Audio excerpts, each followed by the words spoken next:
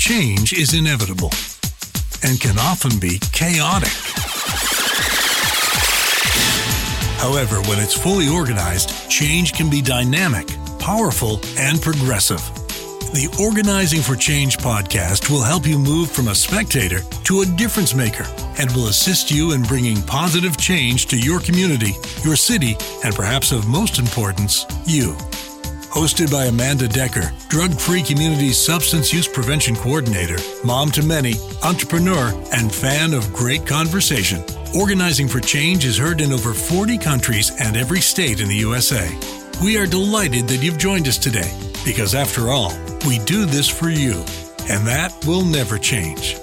Here's Amanda. Welcome to episode 44 of the Organizing for Change podcast, where our goal is to equip coalitions, organizations, and individuals to bring change to their community. Thank you all so much for your support. If you'd like to be an insider to the Organizing for Change podcast, simply join our email list. You'll be the first to know about upcoming episodes, and you'll get a summary after each episode with links to anything we've talked about emailed right to your inbox. Just click on the link in the notes to join our community today. And I remember I was actually sitting in my parents' living room, having a family meeting to discuss me and my addiction. And I remember that last little bit of hope just left me. And I just completely resigned myself to the fact that I was going to be a heroin addict for the rest of my life. And that was today's guest, Joe Rand. Joe Rand is the director of Teen Challenge Massachusetts. Teen Challenge is a faith-based residential program for persons with addiction. Since its first center opened in New York in 1960, Teen Challenge has grown to over 250 centers in 48 states and over 1,000 centers in 95 countries. On today's podcast, you will hear Joe talk about his story, the role his faith has played in his journey, and how he is giving back to others today. I hope today's episode will inspire you. Without further ado, my conversation with Joe Rand. So welcome to the Organizing for Change podcast. I'm so excited to have Joe Rand, who is the director of Teen Challenge Massachusetts, on the show today. So welcome, Joe. Thank you, Amanda. Thank you so much for having me. I would love it if you could just tell folks kind of what is Teen Challenge, what do you do, what's it all about? Sure. So I oversee Teen Challenge Massachusetts, which is located in Brockton, Massachusetts. It's also the headquarters for all of New England and New Jersey, which oversees 10 centers total. Our center in Brockton is 108 beds. So we're long-term. So we're 12 to 15 months program. It's a residential program. So men that come and stay here, they live here. They don't work off campus. They're fully in on the property and focused on their recovery. We are a faith-based program. So we use curriculum that is academic curriculum that's all surrounding the Word of God. We really want to work on, the character issues as well as, the surface issues and the addiction issues. So, we try to take just an approach at every aspect. We're working on character. We also have clinical counseling, life coaching, mentoring. So we're trying to really help individuals. We do work therapy as well, which also helps fund the program, but it's also a way of training. And so right now our vocational training that we do have is we have a carpenter shop that's designed towards helping teach carpentry skills. We have a mechanics garage that's teaching the basics of auto mechanics. We do a culinary program. We have a chef that makes all our meals, but he also teaches a class. And these classes are every Monday. We do these classes every Monday. as well as throughout the week as we're doing, different projects on campus. But it's more of a classroom approach on Mondays, while the rest of the week is more like of a full, a full kind of working program. Oh, so now when you say Teen Challenge, I think the name throws me off a little bit. So this isn't a program just for teenagers. Yeah, good point. It's a little bit of a PR problem that we have. Teen Challenge was created years ago, and when it was first started by Reverend David Wilkerson, it was designed for teens in New York City, which is where it kind of got the name. And as we grew, we kind of kept the name. So, but our particular center is for men 18 and older. We also have a center in Massachusetts for adolescent girls. While Teen Challenge New England in New Jersey doesn't have any programs for adolescent boys yet, there are teen challenges across the United States for adolescent boys. We also have a women's home in Rhode Island that are for services women 18 and older. Huh. So now there's a bunch of teen challenges all over the country, or maybe international too now? Yeah. So Teen Challenge is global. We have a Teen Challenge in I believe it's over 250 countries. So there's really a Teen Challenge in every state in the United States. We have I don't remember the exact number, but I think last I checked, it was around 1,400 Teen Challenges across the globe. All the centers in the United States are overseen by Teen Challenge USA, which is located in Missouri. And so they kind of provide some oversight. But like I mentioned, our region is Teen Challenge New England and New Jersey. We kind of adopted New Jersey in with our New England region. So that's great. So in talking a little bit kind of about the program, I'd love to talk a little bit about you and how you got to where you are and your leadership. So I typically picture like a leader of Teen Challenge, maybe not being like the same age demographic as you. You're a pretty young leader. I'd love to hear your story. How did you get to here? And I know you're kind of a recently newer director, if I'm correct. And what's that like? And what are some things that are a challenge of being, a new director? What are some of the lessons that you're learning and some of the wisdom that you've gained from that? Yes, I'm much younger than I look. I'm 35 years old. So I became a director. I think it was 4 years ago now. So a little younger than maybe most of the other directors here. But really, my passion for Teen Challenge, my passion to serve the community here is because I became a part of Teen Challenge in February of 2011 when I came into the program as a resident, as a client. I was at my most broken and desperate point, and I remember shortly before coming into Teen Challenge, I remember the last little bit of hope that I had. That someone like me could get back to a normal life. Like most people struggling with addiction, my addiction had progressed from, a back injury and painkillers to eventually a intravenous heroin addiction. And I started to recognize, and people around me started hearing the familiar thing of jails, institutions, and death. And that I started to, to believe that maybe I couldn't get back to the way my life was before. Maybe there was no road back. And I remember I was actually sitting in my parents' living room, having a family meeting to discuss me and my addiction. And I remember that last little bit of hope just left me. And I just completely resigned myself to the fact that I was going to be a heroin addict for the rest of my life. And that was hard. And a couple of weeks later, I entered the doors of Teen Challenge, and it wasn't a chapel message or something I read in a book that they gave me. It wasn't even something that the staff told me, although they were counseling and mentoring me. But it was actually the stories of the men that were in the program that were 7, 8, 9 months in, and recognizing that they were just like me, only they didn't resemble someone that was just like me anymore.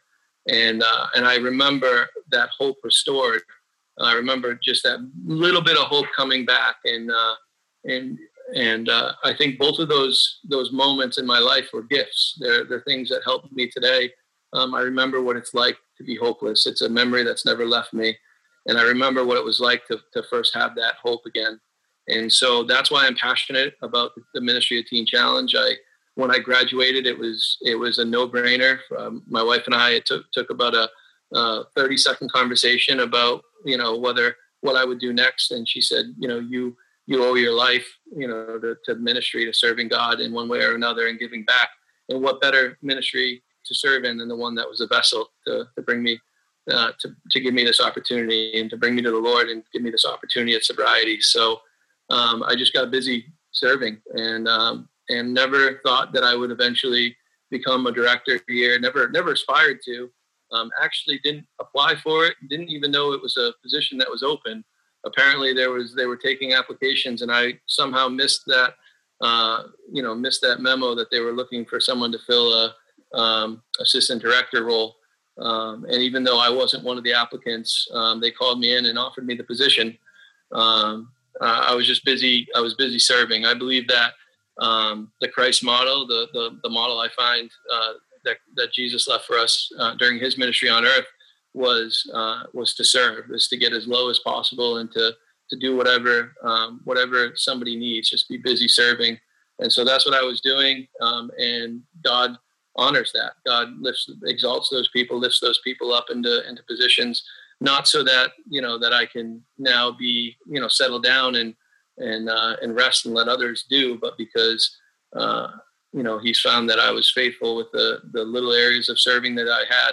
And so he's increased that, but not so I can, not for any other reason that I can continue to serve at a higher capacity. So, I still, do med calls. If somebody's got a headache, I'll go get them Tylenol.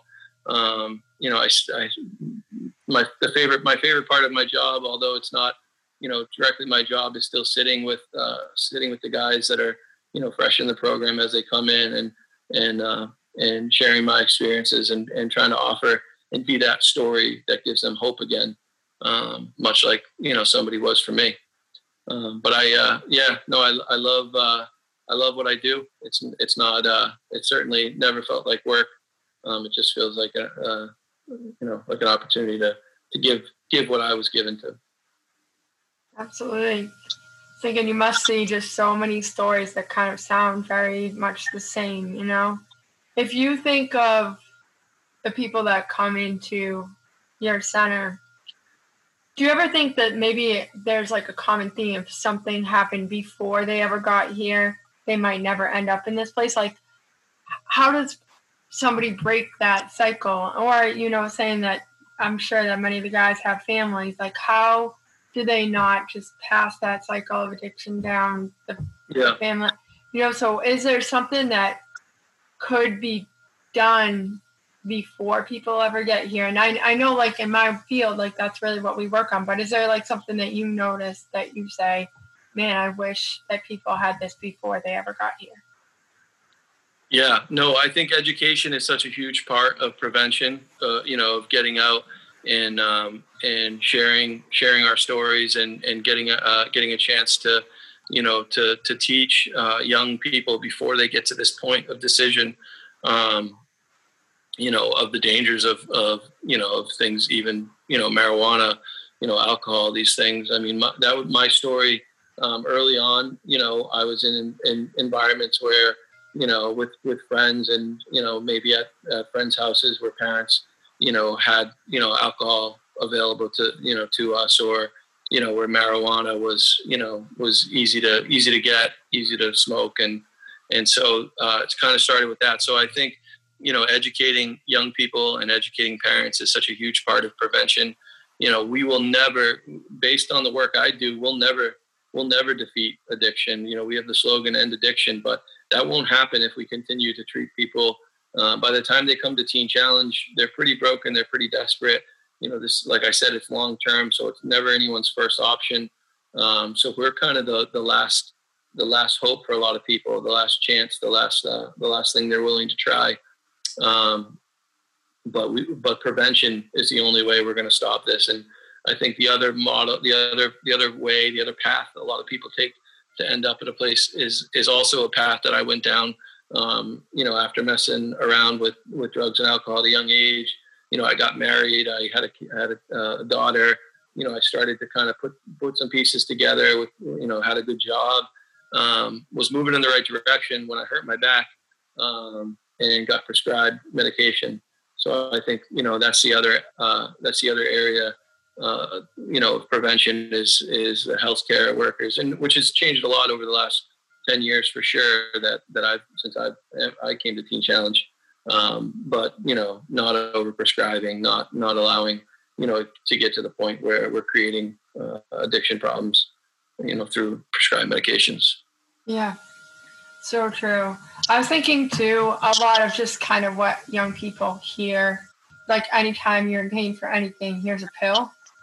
And I'm not sure if you kind of share that same thought, but it seems like that's just the way our society has dealt with things for a long time is, if you're having a stressful day, go home and get a drink or, go smoke or whatever it might be. And, that messaging is really strong.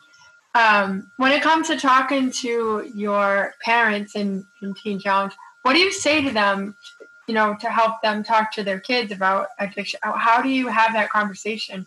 Or what do you teach them to go ahead and do with their kids? Yeah. So, I get that question a lot, with young kids, more so in my personal life, if, whether, family friends or somebody from a church, we, typically, like I said, we're dealing with, people that are adult age when they come to Teen Challenge. So less so there, but, a lot of parents have asked me, even my own, uncles and aunts and people, what if I see anything that could have been done differently, or if any advice I have. And I think it's important, it's important to have, an open relationship with your children where, they're able to trust and have those conversations. It's something that my wife and I work hard at with our kids is that, there's never anything that they can't tell us on what's happening and what's going on, and to be able to have that conversation, to just be able to help them. I mean, we're there to help them through, difficult decisions, and situations that they encounter in school and, with their friends. So, we've really tried to position ourselves as like an asset to them, to help them, not really to, take everything away from them or to, to shield them from things, but to just help them through it so that they know how to make decisions. They know how to say no. They know, where their values are. Yeah. Going back to something that you said too, you talked a little bit about like going to friends' houses where there's alcohol available. Do you think at that time, like your parents had any idea that, these other parents are like all okay? Or is that kind of like a shocker to be like, man, we don't do this in our home. Like, wow, parents are doing this in their homes. Or do you think it was more like they just kind of figured, this is a thing that kids do? Like how did that go? Yeah, I think it's important to know who your friends' parents are, especially now. I mean, I think of my own experience, but it pales in comparison to what parents today, and myself included, face with. Even some of, my children have no idea what a edible gummy bear would look like or be packaged like. So very easily could they come across something like that. That's just not, that they have no idea is even a danger to them. And so I think, knowing who your friends' parents are and, and even, not, and knowing, what they're okay with, what's in their house, because there's so many more dangers today than there was when I was a child, and when I was going over to friends' houses. So I think knowing your friends' parents, and that's something that, gets harder to do. I think, my parents maybe tried to do that in a controlled, in a controlled environment for as long as they could. But eventually, people make choices. Yeah. And I think it's a hard thing to do, when some people aren't naturally like let's call people, my kids' friends on the phone and have the conversation. Sure. But definitely when I have parents do that for me, it makes me respect them more and think, oh, I want my kid to go to that person's house because we have the same rules and values and, as each other. And we both have kids and they're entering middle school. So, crazy to think, but true. Crazy. So when you think of the role that you're in now, what is the biggest change or the biggest aha lesson or thing that you've learned out of being the role that you're in now? Yeah, I think that in some ways I had one of the benefits I had coming into this position was that I recognized my own limitations, that there was no that I wasn't giving my best each day wasn't going to be enough. And so every morning, I wake up with the realization that I need God. I need God to use me in that day. I need Him. I need His wisdom. I need to allow Him to work through me in order to accomplish. I think a lot about when Jesus first called Peter. He told Peter after he performed the miracle of filling up the net with fish. Peter's response was he fell at the feet of Jesus and said, "Depart from me, I'm not worthy." And so a lot of the times when I get up in the morning, that's really my first thing. I kind of get down on my knees and I just say, "God, I'm not worthy today to do what the things that you've called me to do." I recognize my own limitations, and that allows me to come into each day with a humility that allows me to serve the way God intended us to serve. In Philippians 2, it talks about very clearly, placing other people as more important than yourself, and to take the mind of Christ, which was take the form of a servant and come with a willingness to serve and not place anybody ahead of your own needs or your own thing. So that's a big part for me. And then the other thing that allows me to do is, I think I have a great team, but we cultivate that. I help cultivate that team, and my team. We do for each other by just having that same attitude of where the staff I oversee about 20 staff and apprentices, and we all have that same like-mindedness, that same goal in mind. That we're here.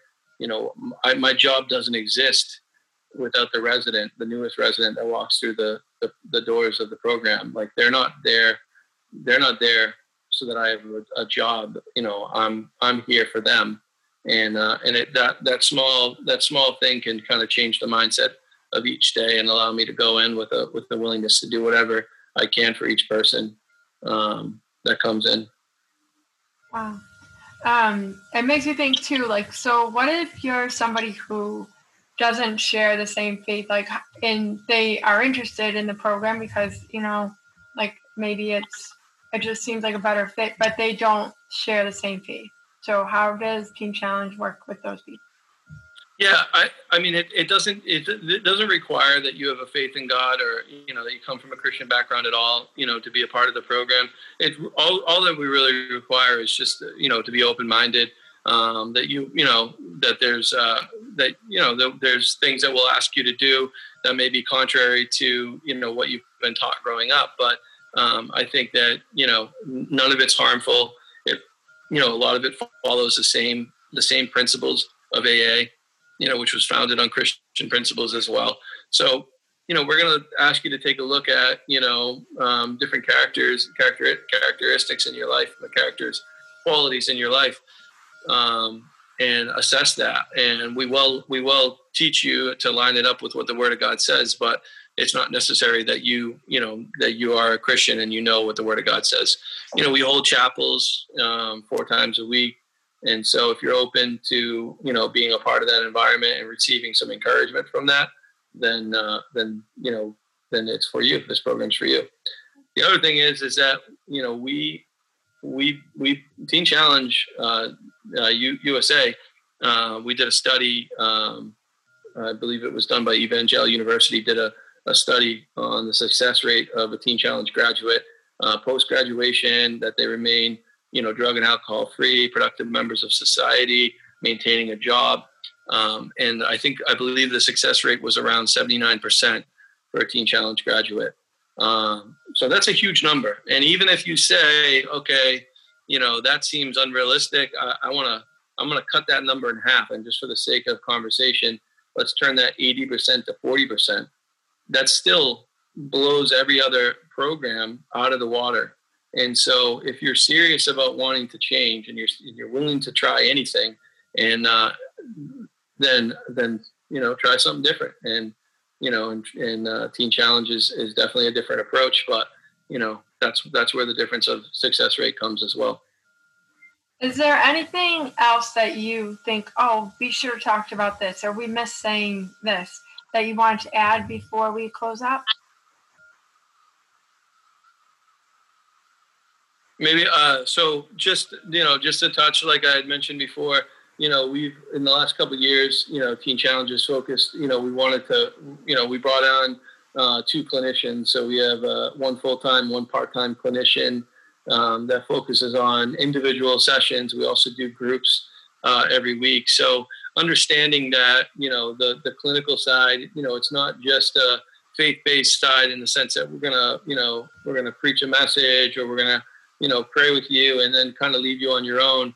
We understand that, people are working through past traumas and PTSD and all kinds of issues that existed before addiction, and what has caused people to try to fill that void. So kind of taking that full phase approach and helping people through those things as well has been a huge step for Teen Challenge. We've been doing it for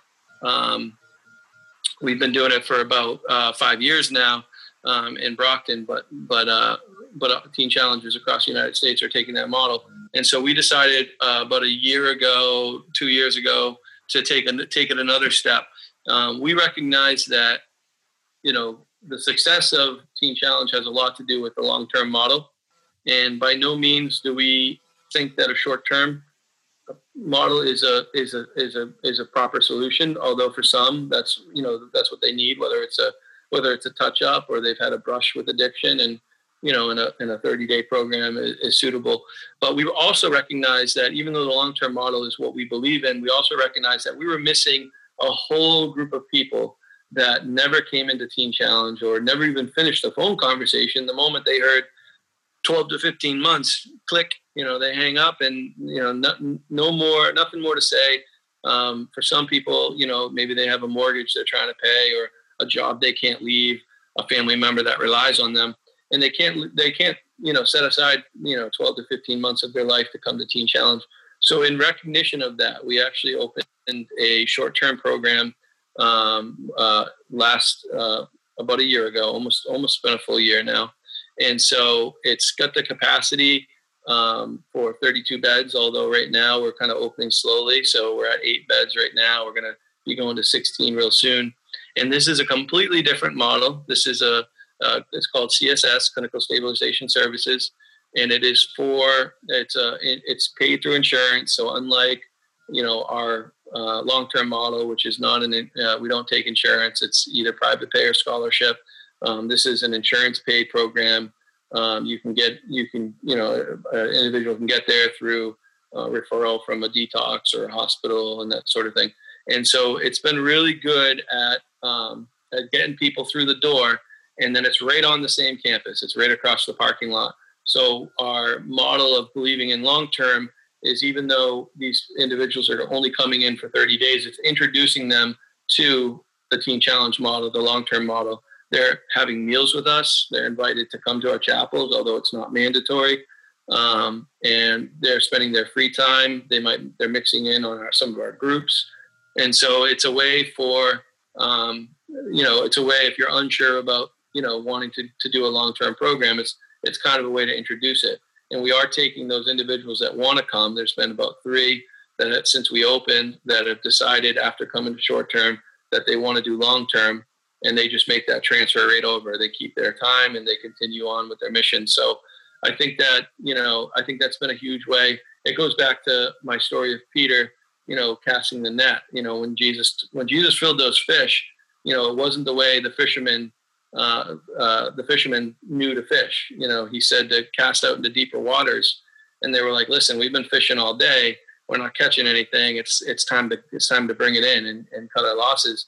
But he wanted them to cast their nets into deeper waters, and I feel like that's kind of what we did. It's not necessarily the model that we knew worked and that that Teen Challenge was dedicated to, but it was.